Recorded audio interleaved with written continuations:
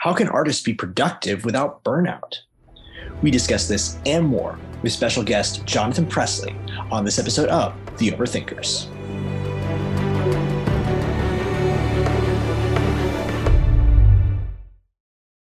Hello, thinking people's thinking people. Welcome to The Overthinkers, home for the creative intellectual. I am your host, Joseph Holmes, filmmaker, film critic, overworked procrastinator.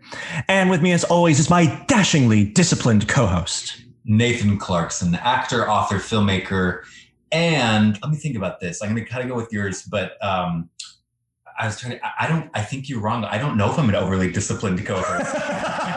I'm a spurts of creativity and inspiration fair enough. Co-host. So yeah, random acts of genius. Yes, I like that. Yeah, you're welcome. Or as Lou called me, friend of the show, idiot savant. So. I like that. That can be your fourth little moniker. Exactly. When we get T-shirts, you can start idiot savant. Could be one of them.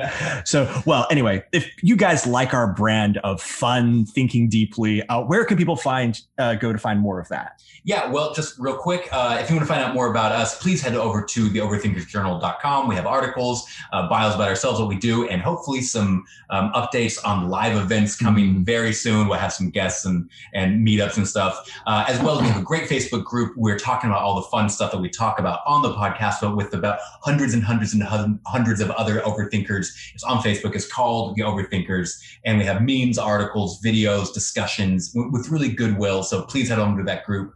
And I think that's it for now. Cool. Well, with no further ado, we have with us today a very special guest. He is a writer, filmmaker, entrepreneur, and founder of The Young and Rising, a website featuring advice and guidance for young professionals by young professionals. He is the assistant editor at Manifest, the 2019 Content Marketing Agency of the Year, and social media and marketing manager of video game startup Third Pie Studios. He is the jaunty, the jaw-dropping, the jovial Jonathan Pressley. Jonathan, welcome to the podcast. Hey, thank you.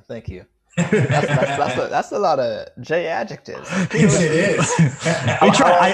How long were you in the dictionary? I have this fancy thing called Google that I do 5 minutes before the show.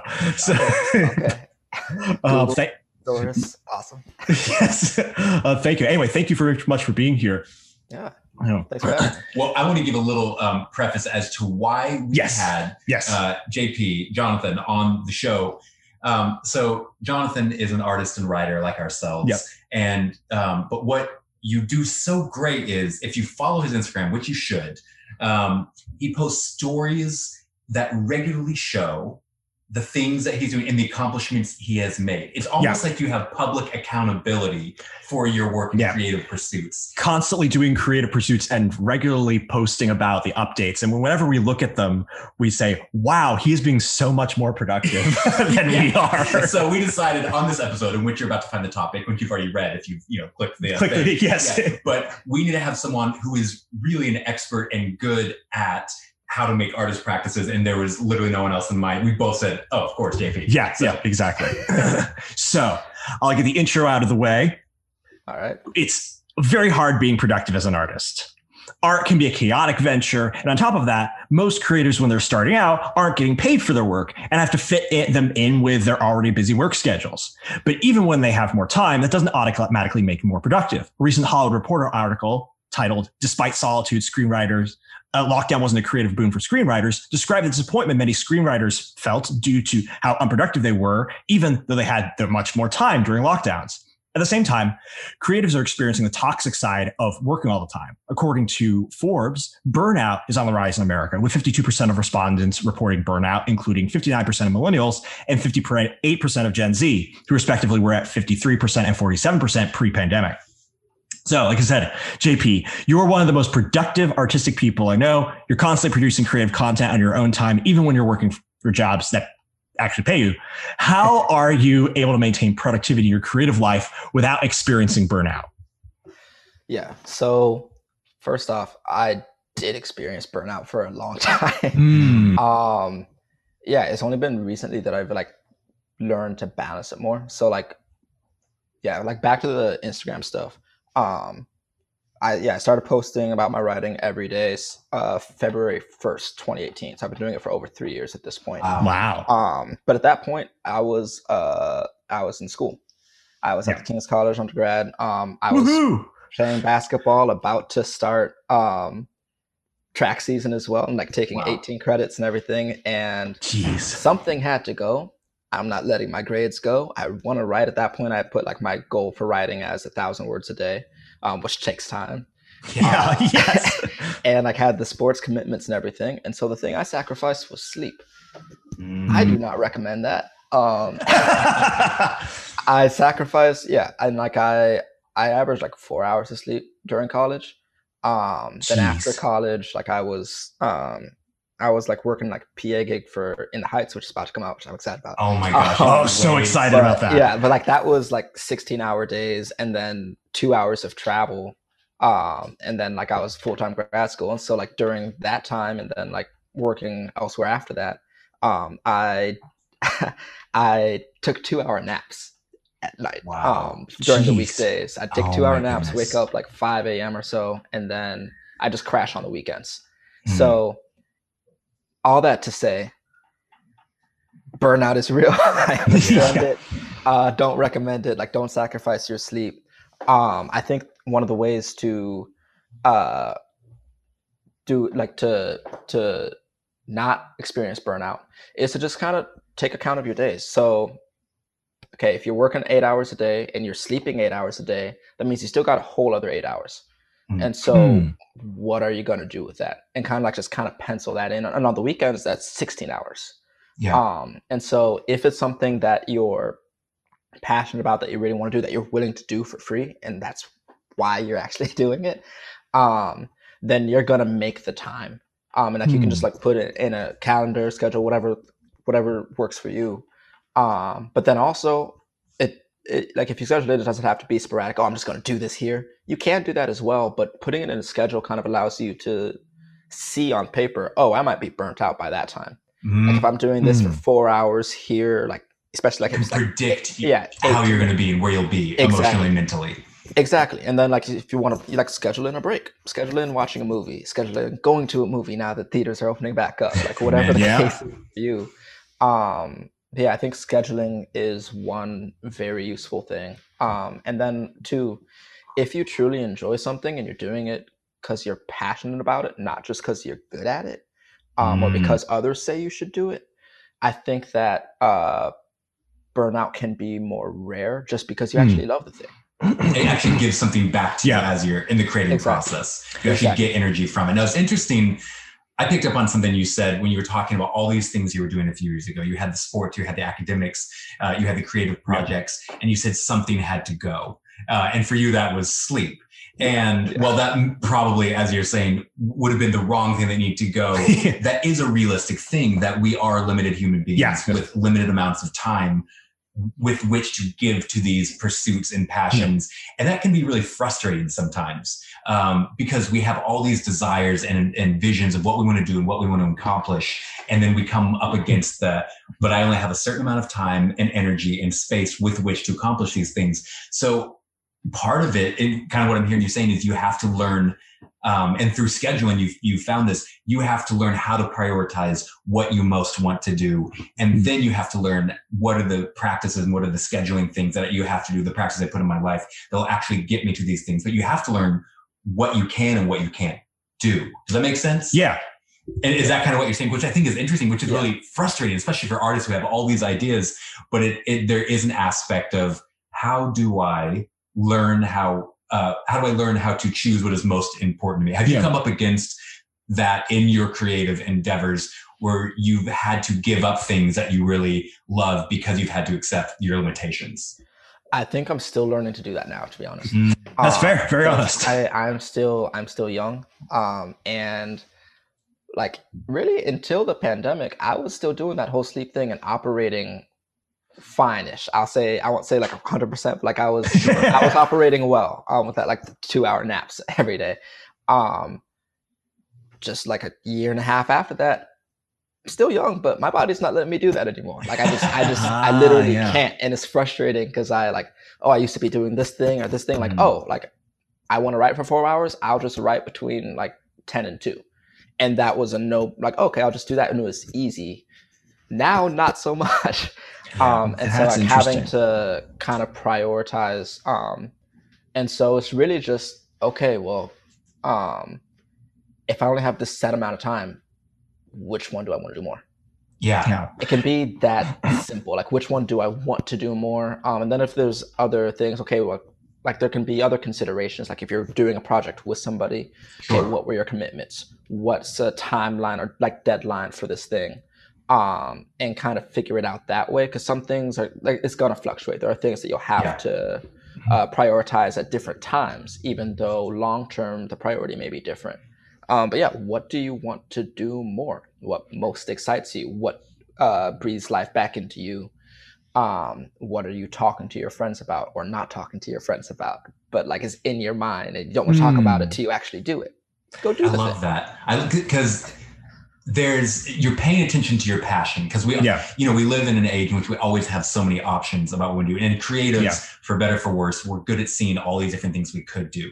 Like right now I have 3 scripts in my mind that I'm like, oh, I could write that. That's an interesting thing. I could do that. And so sometimes I get stressed, like, what should I do first? What should I do? But I love the advice and it's simple, but it's really true. What do you want to do? What most excites you? And so as I'm thinking over the things in my mind, because I have all these options and realizing again, I only have a certain amount of time and energy, it is an interesting concept to think about, well, what am I most passionate about? What story would I most want to tell? What project would I most want to be involved in for a long period of time? And it sounds almost too simple, but I think it's true in actually listening to your desire, because your desire will tell you things. Because I have before thought that I should work on things, like you said, because other people have told me I should, or because, well, maybe this will make more money, or maybe this is what I should do next, as opposed to this very simple thing of what do I want to do? And I think that's a valuable thing in learning to decide what, in your limited amount of time and space and energy, what I should spend my time on. Well, this is very interesting because you've said a bunch of things that I think are really, really key and really interesting. And Nathan picked up on one of them, is like recognizing your limits. Like as you're a limited being, there's only so much time in the day and there's only so much energy you have. And so you have to prioritize. I also think I really liked what you said about, if you're doing this, it means you're willing to do this for free, to a certain degree. It's like, because you're passionate about it. And we were talking about this before the show. There's a quote from the movie, The Agony and Ecstasy, starring Charlton Heston and other famous Rex Harrison, and it's a conversation they had between Raphael and Michelangelo, the artists, not the turtles. I'm afraid popular culture has successfully eradicated the actual identities of the true poets of art. It'll be done when it's done. well, that's a whole other thing between the Rex Harrison and Charlton Heston. But Raphael says to Michelangelo is like, we have to convince other people to pay us to do what we would do for free. And that is the universal struggle of every artist, is somehow to be able to do that. And that's the thing is, this is something that you love and it gives you passion, it gives back to you. And that's why you're doing it. But you only have so much time to do it because you have to spend your other time doing things that are paying you until you can do that. And the ideally is to make those both the same thing. The thing that you're passionate about be the thing that's paying you, but people aren't always able to do it right away. And that sort of leads to the other aspect of this, which is that this thing, Psychology Today actually had, because you said that, like, look, if it is something you are passionate about, it's going to be giving back to you. And this is the actually interesting thing. Psychology Today has this whole section on burnout. And what they say is that actually burnout typically comes from not overworking. It does come from overworking, but a lot of it comes from overworking with something that's actually not giving back to you. Interesting. That it's not something you're actually passionate about. It's not something you actually love or you're happy doing. That's what actually causes most of the problem with burnout. So, a lot of times we actually turn our passions into work and do it in ways and do it in things actually it's not fun for us anymore. And so that actually, or if just you're working on something so long, you're not seeing the results from it, that is something that can steal some of the fun out of work on something you're passionate about. So I think I sort of ask you a couple of questions, is that, because a lot of what you've been saying is just make the decisions of how you're going to regulate your time to segmenting your time, doing it on purpose. Don't just do it haphazardly, do it on purpose, scheduling it out as a way. So, and decipher what you want to do. Where are your priorities, and then lay it out systematically. So I say, how do you do that in a way that is effective? How do you make those decisions about what's important to you, and then figure out how to schedule your time in ways that are effective? Because I've tried to do that, but for me, the difficulty with art is that what I put in is not going to be necessarily what comes out, because I can work a long time on something, but it won't necessarily give a lot of return very quickly, proportion to how much effort I put into it. But then also sometimes I could just do it really quickly with, right. And so how do you figure out how to prioritize, and then the most effective way to actually get results out of what you're prioritizing? Well, and before you answer, I'll put on top of that. It seems like, because again, go follow JP on Instagram.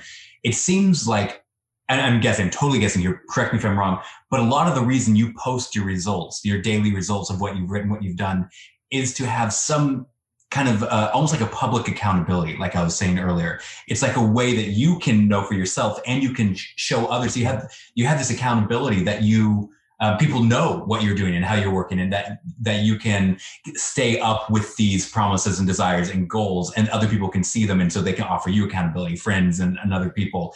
Is accountability a part of figuring out how to do that?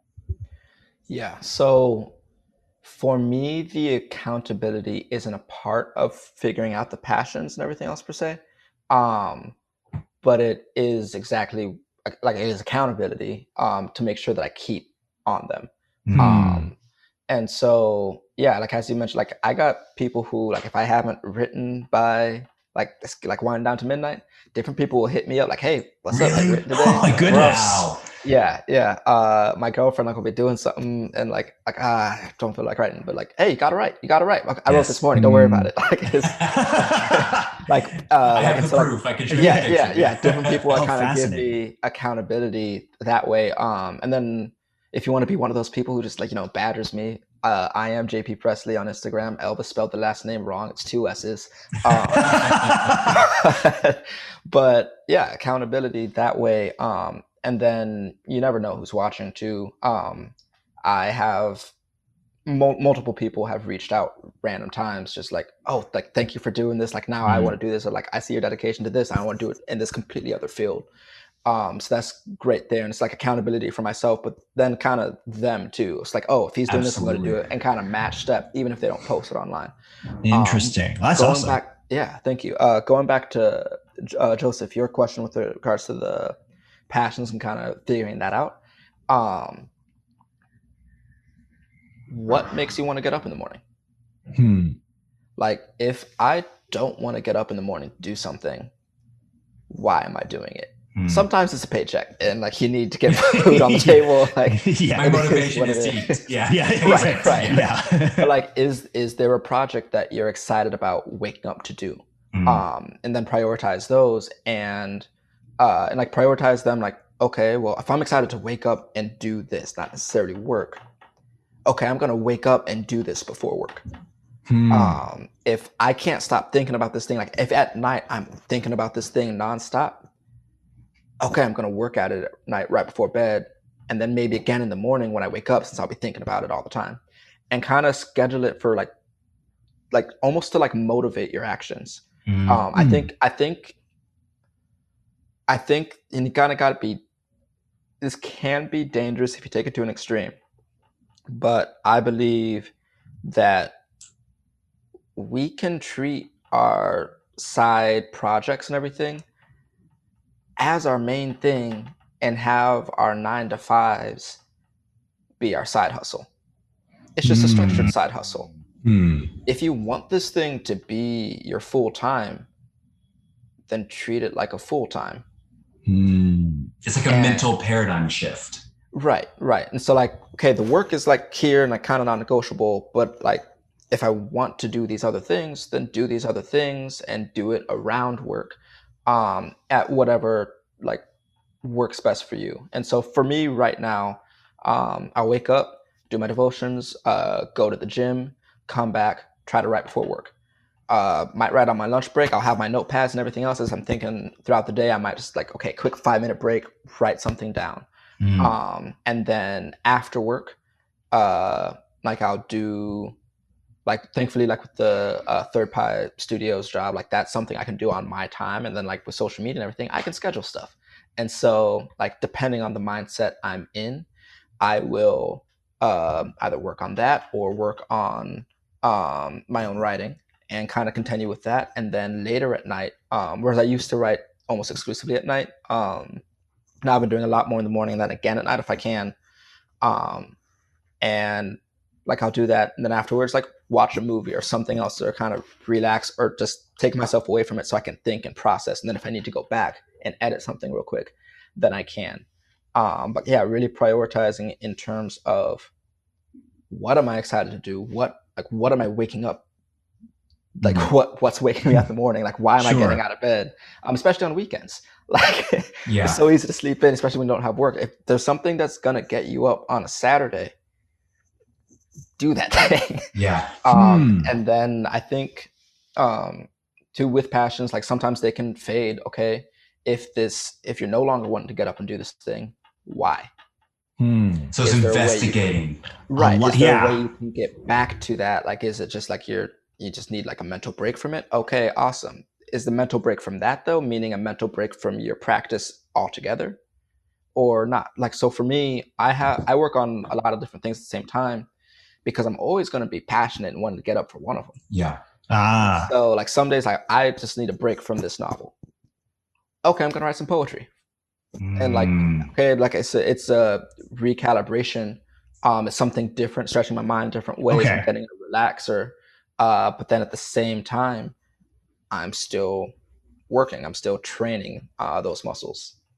That's interesting. I like the idea because this is something that I have found actually helps me a lot is having just a practical advice that you brought up is having multiple things at once. And that can sound overwhelming to people, but to me, it's actually very comforting because like you said, you can experience burnout or lack of inspiration or whatever it might be, or maybe the inspiration fades. But when you have multiple things, there are multiple things that you can keep on getting excited about when one isn't bringing you the fruits that you want it to. And it's not to say you have too many things that you spend your time on, but it is to say have a few things going at one time that you can be constantly investing in when one isn't doing it for you at one point. So you always have something to keep that muscle working out, that muscle of working on something. And I also want to touch on, before we move on to kind of a different side of this, is you said earlier, if you are passionate about it, you'll find time to do it. And then Joseph, you talked about the goal of pretty much every artist is to do the thing you love that you would do for free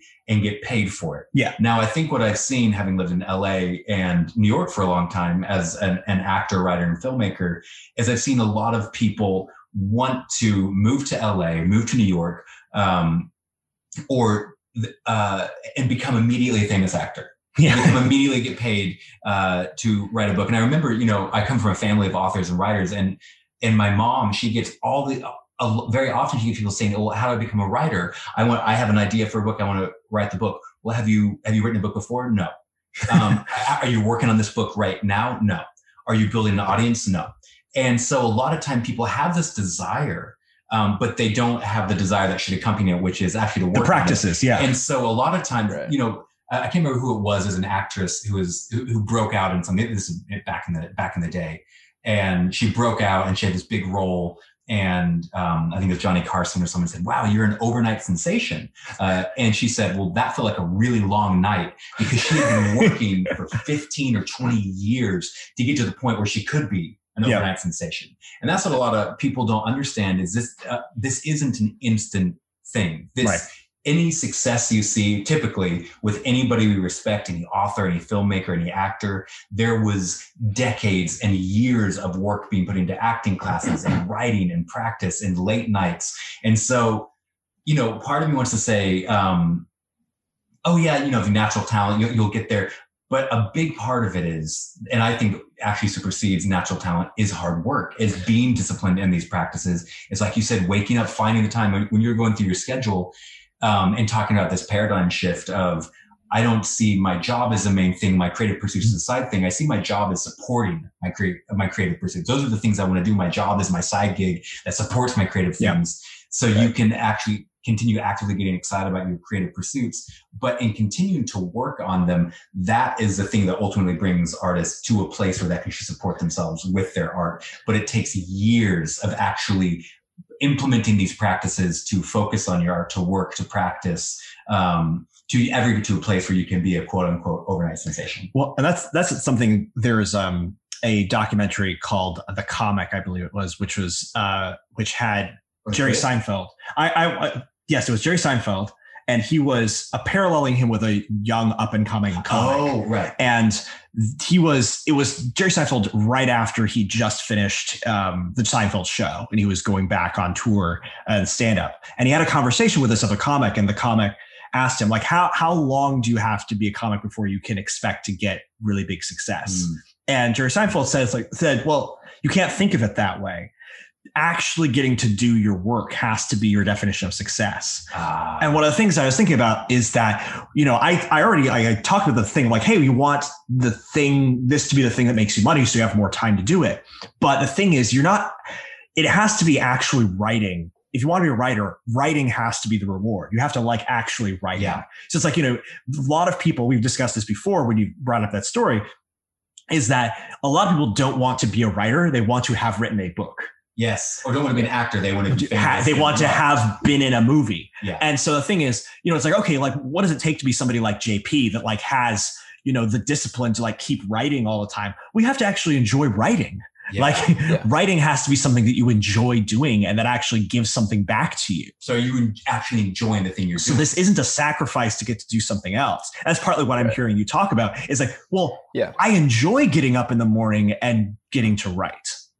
If you're in love with the journey, the destination is bound to come. If you're just trying to get to the destination, but you hate the journey, you're probably never going to get to the destination. Wow. That's a good soundbite right there. Well, and the thing is, I have seen this play out in Hollywood, in New York City for the past decade that I've lived here. Yeah. I've seen people really want the destination. I want to be famous. I have talked to people. I have my Oscar speech written. I have, I can't wait till I'm a New York Times bestseller. And so, that's great. What are you doing to do that? Yeah. And, nothing much. Or I'll say, are you doing extra work, so you can become a famous actor? No, extra work's boring. I don't like it. Well, why not? You have to be willing to put in these hard work and these long days. If you ever want to get to be, on that Oscar stage, you have to be willing to be a blur in the background. But a lot of people don't want to invest that time in these things they say they love, when it turns out, like you were saying, Joseph, ultimately it looks like they might not actually love these things. They might love what these things will offer them if they were at the destination. Yeah. But the journey they don't have much interest in, which is interesting. Right. And I think you have to be honest with yourself too, because like we're kind of saying like, hey, like end goal is doing this thing full time. And that's not necessarily the case for all passions. Like, for me, that's a good thing.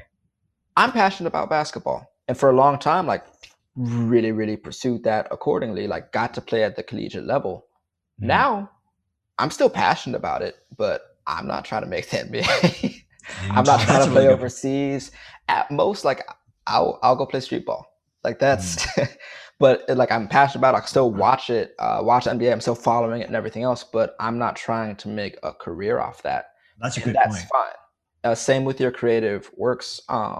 Sometimes like you're passionate about something, and it can be a hobby. Yeah. And that's that. Like for me, I've become passionate about poetry. I never thought I'd say that, but I've become passionate about poetry. That's really cool. Am I ever gonna like put out like a chapbook or something? That's not a desire of mine. Not like, honestly, that's not a goal of mine. But you can still do it because it gives you joy to do it. Right. And so like if you're just honest with yourself about that, like what like, okay, you're passionate about it, awesome. What are your goals with that passion? If it is like, and like, because destinations can be different, and a lot of people can kind of have it forced on them. Oh, if you're doing this thing, you need to go here, you need to do this, you do that. And like, no, like for me, I enjoy acting. It's tough to say if I'm passionate about it right now, but like at times maybe.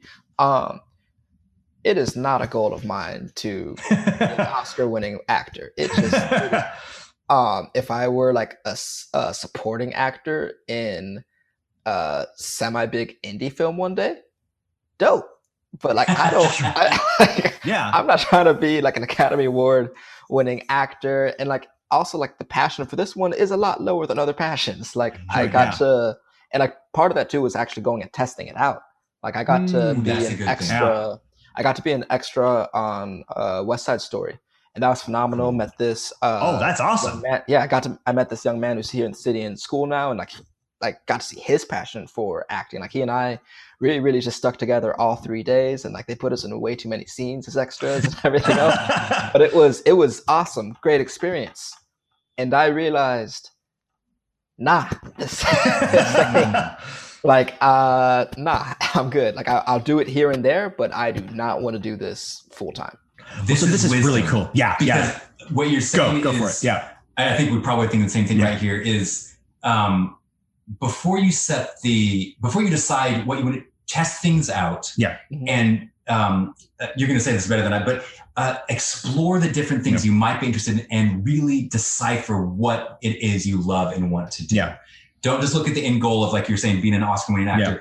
Try being an actor, try acting, try writing. Is this something you can do long-term and you really want to do? And investigate your passions and decide which is the one that brings the most to you as you're doing it. Well, and the thing that I've been noticing is that you're saying these two sides of this, which is that there's a lot of introspection that has to happen, where it's like, what do I really want?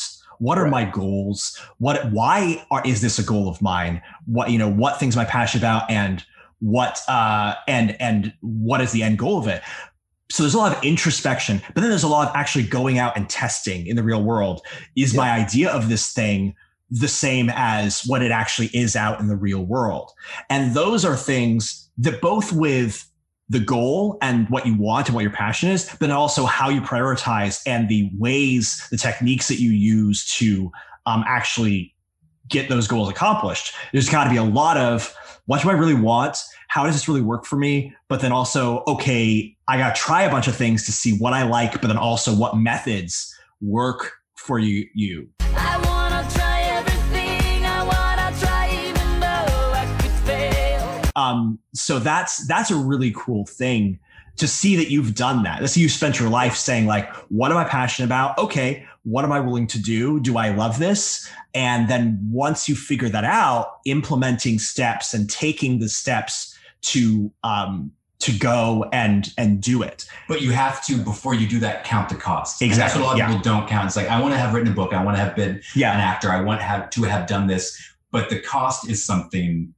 that is very real. And I think before you jump into anything, you investigate and say, is this something I'm willing to pay with my life and my time and my energy to accomplish? You have to count the cost before you jump into any creative or professional endeavor. You have to know what it's going to ask of you and require of you before you jump into it, because almost everything great that anyone could accomplish in any field will take a lot from you. It'll take a whole life of energy and dedication. And one thing I want to get into before we sort of move on is that, one thing is to make sure that, you don't think that being a glorified person, a person that is worthy of honor and respect and love, is predicated on you doing something like your art.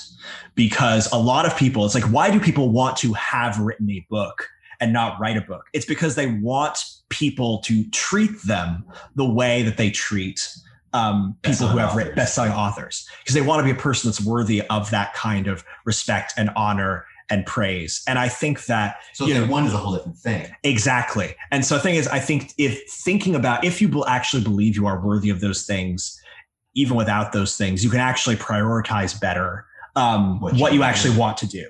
That's great. Now, I want to go into a little bit of the flip side of this question. Please. And you've experienced a little bit of this, it sounded like. And we live right now, as I've been scrolling through TikTok, I've noticed this trend that's been happening. And I think in large part, it's a good trend. I see a lot of kids kind of taking on this ancient Stoic philosophy and implementing their life with these practices. I wake up at 5, I go on the run, I read for an hour, I eat this healthy breakfast, I do this thing. They're trying to be productive and use their lives and their time well. But then I see this other side of TikTok, which is all these kids making fun of these kids. I got up today and I ate ice cream and went back to sleep. Obviously, these are two extremes. But I think what they're trying to say is, a lot of people tried this and failed or felt like they failed. And because we talked about burnout earlier, they ended up on the other side of this place where I tried this thing. And what I found was, sure, it worked for a month, but I ended up burning myself out and I couldn't do it. And actually that had negative effects on my productivity because it's like the turtle and the rabbit story. The tortoise and the hare. Yes. It's the same thing. You're right. Tortoise beats hare? Why, these screwy guys don't know what they're talking about. But one ran fast to burn himself out and fell asleep, and the other ran steady. And so how do we run steady? I guess is the question. How do we make sure that one, I guess I want to ask you, have you found that burnout or has affected actually your productivity? And two, how do we make sure we don't burn out as we're chasing our dreams? Yeah, that's a good question. So for how the burnout has affected my productivity, that's a good question. So I might not do the work as quickly, or I'm either going to sacrifice on speed or quality if I'm burnt out and like I'm still pressing. I also might be more irritable or other things. Just like be in like bad mindsets, make more grammatical errors, whatever the case may be during that time. But then, I'm sorry, could you repeat the second question? It was how does burnout affect your productivity? And then what do you do to avoid burnout? Right. What are things that you implement or even, again, practice? So you talked about practices to be more productive. What practices do you do to avoid burnout? And to stay healthy. On your journey. Yeah. Acknowledge the different seasons of life that you're in. Like there will be some different seasons. Like I was not able to write nearly as much as I wanted, as I was in like a very bad mindset and everything else, like between January and February this year. Reason I was in a bad mindset and just things were rough. Yeah. Our landlord, back when I had roommates, like we had like he kind of forgot, or maybe on purpose, didn't pay any utility bills for 2 years. Wow. All that shut down. So we had no hot water, no gas, no heat, none of that for a month. Oh my goodness. I brought down the weight of the law on him, but like that was still a month. And that's a lot of effort and stress. Right. And so like mental stress and all exactly, that. Yeah. And like typing on a computer when your fingers are freezing, that's like it's a little harder. It's rough. Oh yeah, this is in the winter. Right. Like showers are taking me like 3 times as long because I'm like going and like thankfully we still had electricity because we actually paid for that. So like I'm going and like boiling water with that, putting it in a bowl, soaping a washcloth in, like putting a towel, like oh my goodness, figuring out all these things. And so all this is going to take from you. Yes, right. Mentally, I knew that I'm not hitting my writing goals this time. Like I lowered my writing, and then I lowered my writing goals for the next month. It's like we were still kind of in that situation. And so like just know the season of life that you're in. It might not even be that extreme, but hey, you're about to go to a whole bunch of weddings. Like it's that season. Wedding season. Duck season. Wedding season. And so like, okay, you're going to be traveling, you're going to be engaging with these people. Alter your goals accordingly. It doesn't need to be 1,000 words each day. Like, so, when I had started like writing each day, like that first month, February of 2018, I was writing 1,000 words a day. I told you everything else I was doing at that time. I quickly learned this is not going to be able to keep up to the end of the semester. So the next month I lowered it to 500 and I was able to do that 500. And between those 2 months, oh, look, a finished novel. But like I lowered that and I needed to lower it. Some months, I'm working on different projects and have lots of goals. Sometimes those goals are lower. And then sometimes like now, it's just one thing. So like this month, goals like to still work on it every single day and then to write 40,000 words this month. That's the only goal, not reading a certain number of scripts, not writing a certain number of poetry or any of that stuff. Like I actually have a month where I don't have too much to do outside of like my commitments, current commitments. And I want to get this done. So like I can actually put more time into it now. Okay, I'm going to do it. That's really good. So that aspect of forgiving yourself for and acknowledging your humanity. It's like forgiving yourself for not being a superhuman. Acknowledging reality. Yes, is I think an amazing thing. Is like, look, I'm in an incredibly stressful time in my life. Yeah, I'm not going to be as productive as normal. Well, you said something interesting. It was, I can't remember what it was exactly, but adjusting your expectations, adjusting your practices for the season of life you're in. Yeah. Lower your expectations a few. And I was listening to a fitness expert recently, and he's talking about people with health goals or fitness goals. And he said there's this mental thing that happens when, let's say, someone has been on this journey of trying to become healthy or whatever, and they miss a day at the gym. This can create this thing in your mind. You're like, well, I guess I better give up. Or they go on vacation for a couple of weeks, not be able to hit the gym. And they go, well, I get back, I already ruined it. So who cares? I'm just going to stop. Yeah. I'm not going to work on this anymore. As opposed to, he said, we have to learn this thing, pretty much exactly what you said, adjusting our expectations to the reality of life. You're not going to be able to get to the gym every single day or every single week, but when you can, do. Yeah. So it's giving yourself grace without judgment and saying, this is a human world. Things are going to happen. I have limitations. I won't always be able to, but I can adjust my expectation for what I can do for the different seasons of life I'm in. And I think that has helped me because, when I'm writing a book and I have and I have this vision in my mind for what I want to do, I will want to immediately, I have all these goals, like we've talked about earlier, and set all these goals. I have to write this much a day. And it turns out life always conspires against me. And it's always very difficult to reach my goals. What I have found is one of the secrets that really has helped me is I will set a goal for like, I'm going to write for 2 or 3 hours a day. And very often I fail that, or it's not even possible. Yep. What I found that helps me is I call it the 15-minute rule, or the bits and pieces part of. If you have 15 minutes, even if you don't have the 3 hours that you wanted to, don't give up on the 15 minutes. Yeah. Because 15 minutes a day over the course of a year or 10 years, you will have numerous books. I am really bad at reading. I have ADHD, I have dyslexia. This is something difficult for me. And I used to set all these goals. I'm going to try to read 2 hours a day. That's something that's not even possible for me to do realistically, maybe a couple days here or there, but I readjusted my goals for the reality of who I am, the mind, and how I read and my own mental neurodivergence. And I said, I don't know if I'll be able to do 2 hours a day of reading, but I can read 15 minutes a day. That's something I can do before I go to bed every day. And lo and behold, by the end of the year, I've read, 20, 30 books. Yeah. Just with that little increment amount of time builds up. And we don't always think about it because we think, this is insignificant. 10 minutes here, 5 minutes there, an hour here. When in our mind, we want to do it 3 hours a day, but allowing yourself to have the 15-minute rule, the incremental building will actually add up. They have all these statistics about how many years we've spent doing different things. They talk about, at the end of our lives, many of us will have spent 5 years in the shower. And because all this time adds up. Yeah. So yes, of course, make goals. Yes, of course, say I'm going to read or write or act or whatever it is on my art for 3 hours a day. Yeah. But if you don't have 3 hours a day, if you didn't get to it, don't give up on the 15 minutes. I think that for me, what's always been helpful is both ambition and gratitude of having both those mindsets. Because on the one hand, it's like it's really motivating for me to have really ambitious goals. Be like, okay, I'm going to do this. I'm going to make this. I'm going to do all these things. And then, of course, inevitably, I don't do as much as I wanted to do or thought I was going to do. But then I take a look back and say, okay, but how much did I actually accomplish? Can I feel proud of that? Can I feel grateful for that?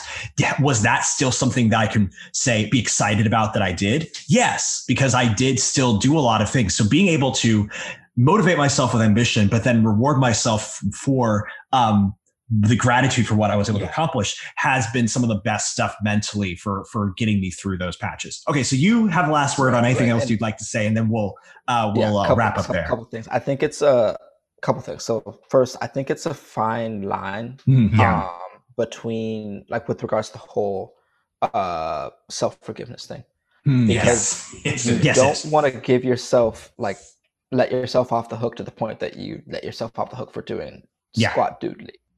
And so, like, the 15 minutes rule, like that 15 minutes rule is like really good, like to do something. Yeah, give yourself like everything, do this, do that, but like try to do something if you can. And even if there's a day or two you can't, okay, but hop back on that horse. Hop back on. Yes. Like you're not if you're forgiving yourself for not doing something the majority of the time, you're not really forgiving yourself for anything. That's what you're doing. Like that's where you're at. That's your habit. But yes, that's your that. habit. And then Yeah. Yeah. And then the other thing kind of ties back earlier in the conversation with regards to passions and why we do things. Just kind of a warning. Are you like, this goes to the whole acclaim thing. Like are going for the destination. I think it's as humans inherently, we kind of want recognition. Yes. And so like that's what a lot of times while we're looking at this destination, we want this reward, we want this thing. And so just like making sure that you're willing to do the thing without recognition or like whatever the love is. And sometimes if you have dueling passions, which one is more are you more passionate about, even if that's not recognition? Yeah. So like part of the reason I was interested in acting more than I am now and everything was because hey, the actors are actually seen. Writers aren't. Like you're not like you get to see someone act on stage and like a lot of people don't care about the writer or whoever else. And that can be true for a lot of different realms. Even on the basketball court, like the flashy scorer or whoever else. Yeah. I'm fine being the passer and like I'm fine having no points and having like bare minimum assists even if I do like the dirty work and we win. Okay, awesome. Similar with like the writing, I am perfectly fine writing. You could stick me up in a cabin in Maine, like trap me there for the rest of my life. It's a fantasy of mine. Everybody's about Maine. Whenever somebody does a cabin, they pick Maine. No shade against Maine or anything. I haven't been there. I'm sure it's a beautiful place, but it's that cold. But I'd gladly like be secluded there for the rest of my life, making bare minimum as long as that's still a livable wage, and I get to write what I want and do all that stuff, even though not seen. Like I do not care about that. I want to do this thing. And so I just put that as a warning for people. Like, again, why are you really doing this? Investigate what you truly want, what you truly desire. Don't tell me what you want, what you really, really want. I'll tell you what I want, what I really, really want. Yeah. I love that. That's awesome. Wow. Well, thank you so much. This has been really helpful for at least for us. I don't know if the audience will get, I'm sure they'll get on things. I have a feeling our audience will actually really like this. But like it was really helpful for me. So that's that, at least that there's that. So anyway, now we're all moving on to our segment, Blesses and Curses, where we pick a piece of art or something that we want to recommend to people or tell them to stay away from, which is oddly enough giving it more publicity. But but regardless, doesn't matter. Nathan, do you have your stuff or you want me to go first? I have some stuff that, yes, I will recommend. Cool, go. So I have been researching the ancient philosophy of Stoicism. I'm not quite ready to... How sophisticated is it? Exactly, yes. I'm not quite ready to say I am a Stoic, but I do find some really interesting things in their philosophy. So I'm essentially blessing the works of Marcus Aurelius and Seneca, because they have this really, in talking about artists and desire and productivity and things, one of the aspects of Stoicism is implementing practices in your life that will make you a better person. Yep. But the entire philosophy of Stoicism says you're not looking elsewhere, exterior things to fix you or the world or anything. You're looking at first yourself. What can I do to become a better person, to be a because that's the stuff you can control. Again, and we're talking about what do I really love aside from, and they were the ones who said you give up. You don't seek fame and money. You look into yourself and say, what is something that I want? What are my true values? And so it's not perfect, but I do think that the philosophy isn't perfect. But I do think, as I've been reading through some of the excerpts from Marcus Aurelius and Seneca, there's some really great mental things here for any artist, any entrepreneur, anybody who wants to engage in the world and discover what they want to do. And it helps us not blame the world or external things for why we're not accomplishing things, but it helps us look at us and learn how to make practices. And also it helps us refine what it is we actually want to do, what our values are. For our modern world, there's a lot of great wisdom in the Stoics. I absolutely think so. And I've only scratched the surface, so I'm excited to do more. My curse is going to be, it's a book called The Secret by Cole. That's a good curse. And listen, I know that a lot of people like this. I'm interested to hear, JP, if you like or don't like it, but it's essentially, it started the philosophy that we've heard in the past, I don't know, maybe 20 years. It could be older, but I had a lot of friends, especially in LA, who really responded to it. And it's about the law of attraction. Yeah. And if you visualize things, there's good things here, by the way. I'm not saying it's all just bunk. I think it is good to visualize what you want. Yeah. But I think, as we were talking about earlier, what I found in practice, at least anecdotally, and the people I've known who took this philosophy on, they visualize and that's about it. Yeah. And so if I make a vision board of the car I want, the wife I want, the career I want, the awards I want, then it will just come to me. Yeah, I can sit and eat Oreos and have the vision board and keep on visioning it, and it'll just happen. Right. Trust me when I say that when you dream a little harder, you're sure to follow through. Cause if you're good and you're attractive, no need to be proactive. Good things will just happen to you. And I think what it does is it takes a lot of it takes you out of reality, which is reality says to get to those, it's good to have a vision, but it takes hard work and it takes finding that.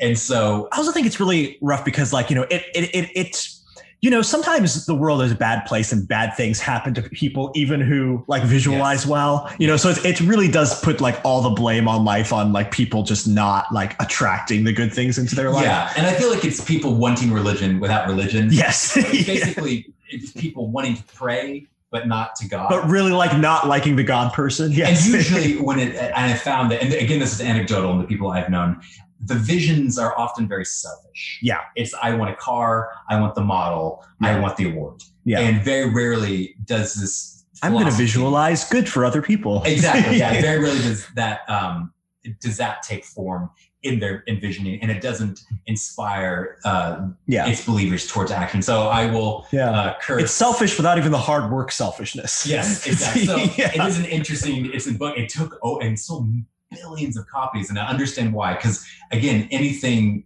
there is truth in it. Visualizing things is good. It's seeing. Yeah, it's just the first part of it. Yeah. Yes. But yeah, so that would be my blessings and curse. That's a good one. That's good. Okay, so I will do I'll do it. It's all three movies I'm doing 2 blessings and 1 curse.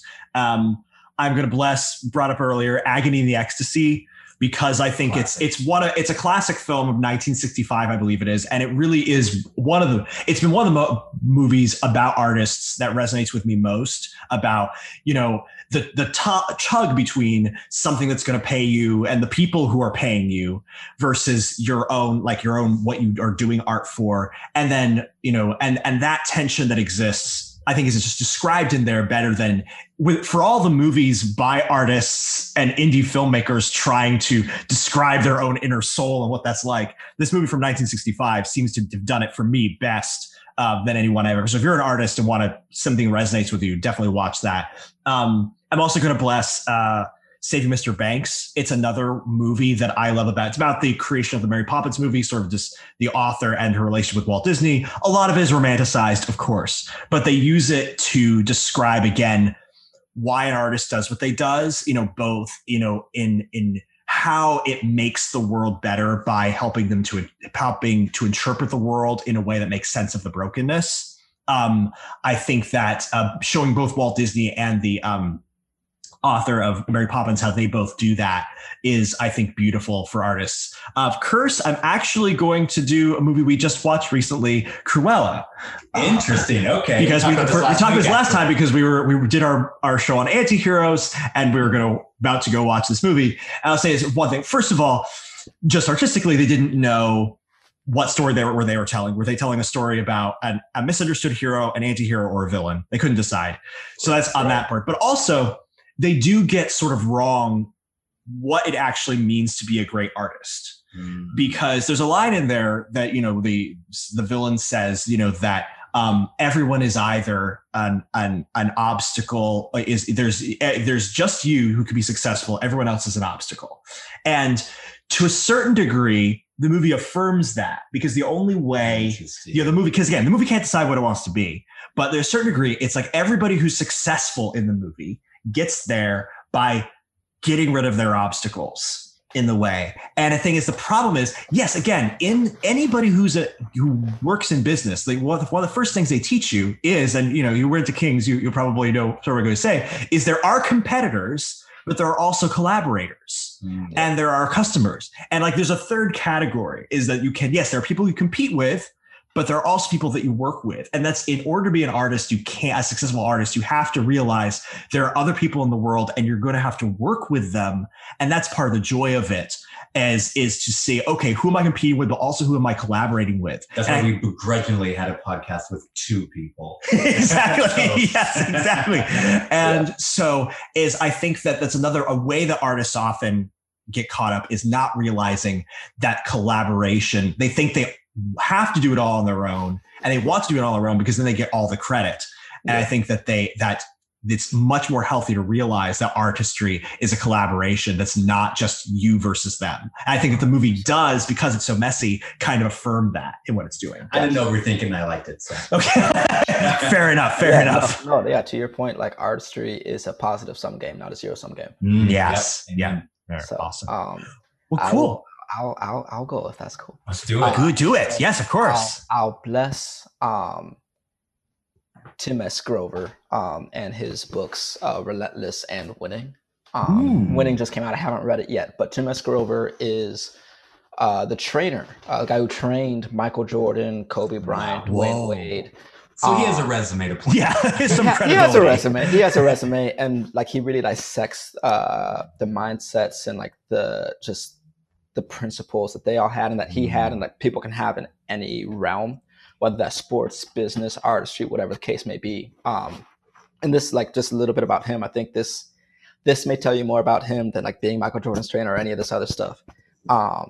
He was so focused and like getting things correct and like just doing the nitty-gritty stuff that needed to be done.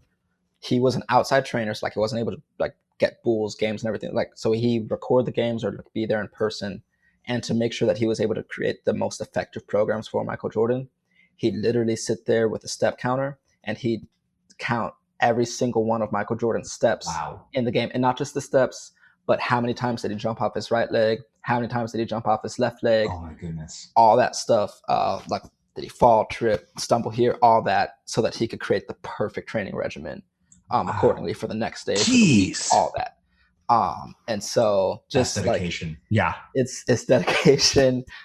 Some might say it's insanity. There's a fine line. Yes. It's phenomenal. Highly recommended. I read Relentless. I need to get and read Winning. It's spelled with the one instead of that first I. So WINNING. Oh, okay. Just a heads up for people, just like if they're searching for it. Very cool. And then I will curse, not this entire movie, because I actually enjoy the movie, but the main character, who happens to be played by Bradley Cooper in the movie The Words. It's a 2012 movie. Yes, we just talked about this a while ago. We cursed this movie. This is double curse. Right. We have to sometimes rank like how many things get cursed on the show. 2-time cursed movie. Yes. Go ahead. Yeah, like I appreciate like his dedication for a lot of parts of that movie, like in working on his craft and trying and everything, even when it wasn't going well and getting all these rejections. And then he found like this great novel, like in the journal and everything. And he typed it all out by hand. I'm not even mad at that part. Like a lot of people still do that today, writing out by hand their favorite author so that they can understand their language better, so that they can learn it, so that they can have it come out of their own hands and just feel that and learn to write that way. Yeah. They go create their own things. I'm not mad at that. But going and publishing that under your own name. And so I got to curse him there, because it's not even just that like, yo, you took someone else's work. But with that, you're taking the shortcut to the destination. Yeah, it is. And as a result, everything you do past that point with the destination is going to feel invalid. Yeah. You're never going to have that validation. You're always going to have imposter syndrome. Yeah. And justifiably. Like we can't even say like, he's literally an imposter. No, yeah. He's literally an imposter. And even though everything else since that point is his own work, it's not as good, and like he can never get to that point, and he's got to live with that. And so artists don't do that. Don't take any shortcut, really, whatever it is, taking someone else's work, whoever, or like something else. Yeah. Keep going the slow road, be the tortoise, get the medal, beat that hare, you're good.